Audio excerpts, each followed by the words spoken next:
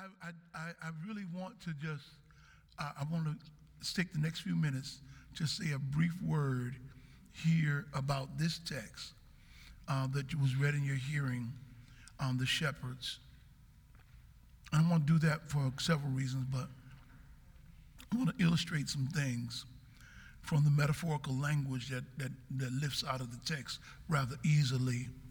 If you notice in verse 8, it says, "Now there were in the same country shepherds living out in the fields, keeping watch over their flock by night." That's Luke 2, verse 8. I want to talk from this theme, hope in the darkness. Hope in the darkness. It's important that you and I realize that the darkness has a metaphorical sense to it. It is used to discuss many issues related to that which is shrouded or that which does not have light in it. Darkness is there, and the darkness that hovers over the earth nightly because of the way the earth tilts and its relationship to the sun is a set of darkness. But there, metaphorically, it generally speaks to the time when things are not as well as you want them to be, when things are pretty bleak. This week, the Food and Drug Administration approved a second vaccine to combat COVID-19. And one doctor called it hope in a vial. Darkness over the land as a result of a virus. COVID-19 has struck us greatly and has nearly ruined the world.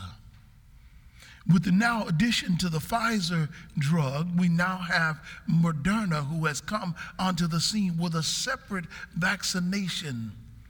But they're coming into the scene now while there are estimated 17 million people that have been infected. And more than 300,000 have died in the United States alone. It comes at a time when the U.S. is hitting historical numbers of cases, and it's soaring high, particularly in the West and California. It just may be that the long nightmare of darkness, which has been the coronavirus, may be coming to an end. The night offers its own set of terrors. But after the dark, there's something can happen. In the dark, when it gets dark outside, I can only imagine these shepherds who are out there in the fields after dark. They're looking for marauding beasts who would search for prey. These shepherds are there. The night holds its fears, but yet it holds its own beauty of celestial heavens, which are filled with the wonders of stars and the awesome reflected light of the moon. I wonder to myself, and I'm going to wonder aloud, why did the angel appear to these night watching shepherds? Why them? There were definitely other people who looked like could have been in better position to speak it out. Why not a prophet? Why not an official of the temple? Why didn't the shepherd go to one of the Pharisees or Sadducees, someone who was in the religious hierarchy? Why does he show up to these men in a field there? I believe that in just a few moments, let me share with you why I think it happened this way. Number one, I believe that these men would have unbiased appreciation. Unbiased appreciation. You see, when the angel shows up, they're not jaded by religious knowledge. They're not jaded by having been in church too long. Well, you know, sometimes when you've been around a long time, you don't know how to worship anymore. You don't know how to praise God. You've seen too much. You've been around too much. Nothing moves you. So sometimes it takes somebody that's a novice, that's new, to help you reimagine your relationship with God, to re-see it again through fresh eyes. They had unbiased appreciation. You see, they had no reason to put their thoughts into the divine activity. They were stakeholders without a stake. Anywhere. They were stakeholders without a stake. What do you mean, Reverend? I mean, they had a right to be excited because they were stakeholders in the divine deliverance, but they didn't have a stake. They didn't have a dog in the fight. They weren't in any position. They were just going to be recipients of the blessing, so they could give you an unbiased opinion as to what would be going on. I don't know. Maybe that's why the CDC has an outside commission to look at the vaccines to say, does this work or not work? Because they're stakeholders, but they have no stake. They're not going to get an extra check if they say yes, and they're not going to get beat up if they say no. Sometimes you need somebody that's unbiased to look at certain things. I feel like preaching here. They were stakeholders without a stake. They had a reason to care, but there wasn't but so much they could do. And every now and then, I like people that will praise God and will hear what God is doing without worrying about what it means to me or how it affects me personally. I can just tell you what the Lord has done. I don't need to fix it up. I don't have to change it for you. I can just tell you what he's done. This my testimony. And everybody listening to me right now, you've got a testimony during this season of darkness. As we come to the end of 2020, we all been saying, I can't wait till this year is over. You got a testimony of how you survived this year, how you made it over this year, how difficult it has been, and yet you're still standing. How many people that you've cared about that have been sick, and yet you're still standing. You can't tell anybody their testimony, but in an unbiased fashion, you've got an appreciation for what God has done for you. You can only give your testimony, but then they had something else. Number two, they had unencumbered agility. Unencumbered agility. What do you mean, Reverend? Well, you see, they weren't stuck anywhere, so they could be where they needed to be. When they had the divine encounter with God, they had the ability to go see what was going on in the earth realm. Since their occupation left them with little to do but watch, they were able to go see what God was doing.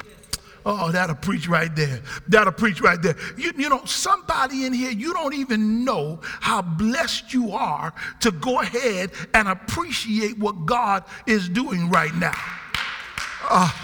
You don't even realize. I know some of you are home right now. You're not going out as much as you used to. You don't know that the agility it gives you to be able to appreciate the blessings of the Lord. You're not encumbered. You can go ahead and pray as long as you want to pray. Read the word as long as you want to read the word. Sing a song of Zion to the top of your lungs. You've got unencumbered agility. They could go. The text says that in verse 15 that when the angels had gone away, they said to one another, let us go now to Bethlehem and see. Let's go and see this for ourselves, what things the Lord has brought to pass, has made known unto us. And then I got something else. I'm almost done. I got to hurry. But what's interesting is that because Mary and Joseph have because of this census complexity, went back to the city of his origin. They got there and there's nowhere for them to go, and so they get put in an outside place like a stable. But because they're there, they also are available. Y'all, now let me help you. When the shepherds show up, they have unrestricted access. You see, I can't just walk up in your house. And there may be some churches I just can't walk up in, but in that place where Jesus was laying, it was an outside area, outside of the inn, unrestricted access. They could walk right in and see. I wish somebody would help me right here. You and I got to realize that right now you've got unrestricted access to see what God is getting ready to do. Nobody can stop you from worshiping God. Nobody can stop you from going to see the babe lying in a manger. I'm not talking about in any barn or stable around New London or Southeast Connecticut or anywhere in the world. I'm talking about the stable and barn in your own home, where God will reveal God's own Son to you, where you will understand the glory of the Lord. Unrestricted access. There's nothing that it will even held from you. Let me help you here. The place where he lay was familiar to shepherds. It was a stable. It's something how God will put you in a familiar environment so you'll feel comfortable in his presence. Good God Almighty, I feel like preaching up in here. I got to get out of the way. Listen. They were in a place that was familiar, and I want to just help somebody right now. You have unrestricted access at your house. You're in a place familiar to you. You're in a spot familiar to you. Well, there's no reason for you not to come and see the newborn king. There's no reason for you not to be in his presence. Since you're in a familiar place and you've got unrestricted access, why don't you come on in and see what God is getting ready? Oh, I told you I feel like preaching. I got one more and I got 2 minutes to get it out. Now here's the last thing that got me, because when they went there, they got there and they looked at him. And then they began to tell their story. This is what happened to us. Us was standing there and an angel showed up and told us about what was happening over here. Us was standing there minding our own business, and an angel showed up and told us a Savior was happening over here. Us was standing here, and if we hadn't heard him, all of a sudden the heavens opened up. And besides the celestial stars that always shine in the sky, we saw something different up there, because a heavenly choir started to singing and they started giving God praise. And so all I can tell y'all now is this is an unofficial announcement. Let me help you. They made an unofficial announcement. This is my last point, y'all. I'm done. I'm finished. Y'all ain't got me yet. They made an unofficial announcement. They didn't need a title, chief officiant at the nativity. You don't need a title to have an experience with God. Your name may not be Reverend, Dr., Elder, Bishop, Deacon, Deaconess. You may not have a title of trustee or team leader, but where you are, you get to make an announcement in your house that I want my children to know that Jesus Christ was born. I want the folks in my house to know. I need my neighbors to know. I got an unofficial announcement. Don't have no title on me, but I know what I've seen and I know what the angels have shown me, and something has happened in the earth realm, and Jesus is worthy to be praised. Oh. Can I stop I got one last one, and I got no time left. But I want to tell you, they left there with an unashamed acclamation. Y'all missed that. They made the announcement, told them what they saw. They say they made the announcement, but on the way out, the last verse, verse 20 says, the shepherds returned, glorifying and praising God. They went away praising God for all they heard and all they had seen. Y'all ain't got that right here.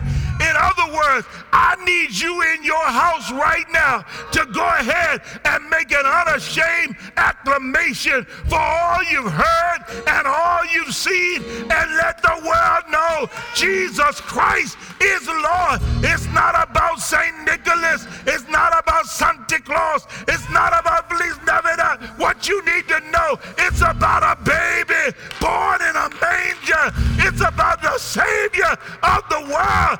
And let's celebrate Jesus. Let's remember there's hope in the darkness, not just in the vaccine, but in the Savior of the world, Jesus Christ, our Lord.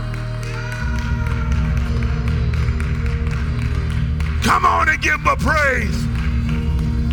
Come on and give him a praise.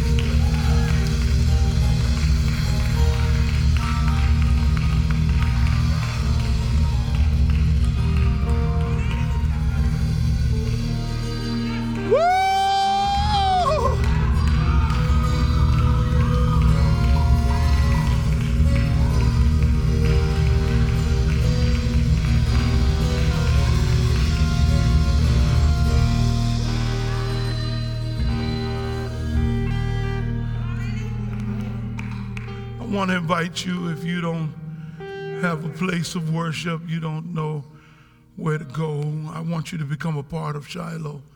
You say, Reverend, I can't walk down the aisle. I'm not at church. That's okay.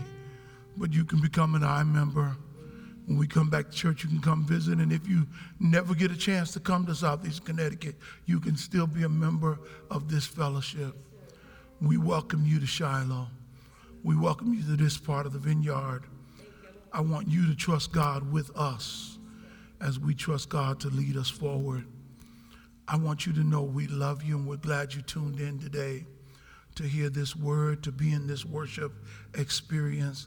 I don't know about anybody else, but I have felt the presence of the Lord in a powerful way. And I worship the God I serve, and I praise God for you.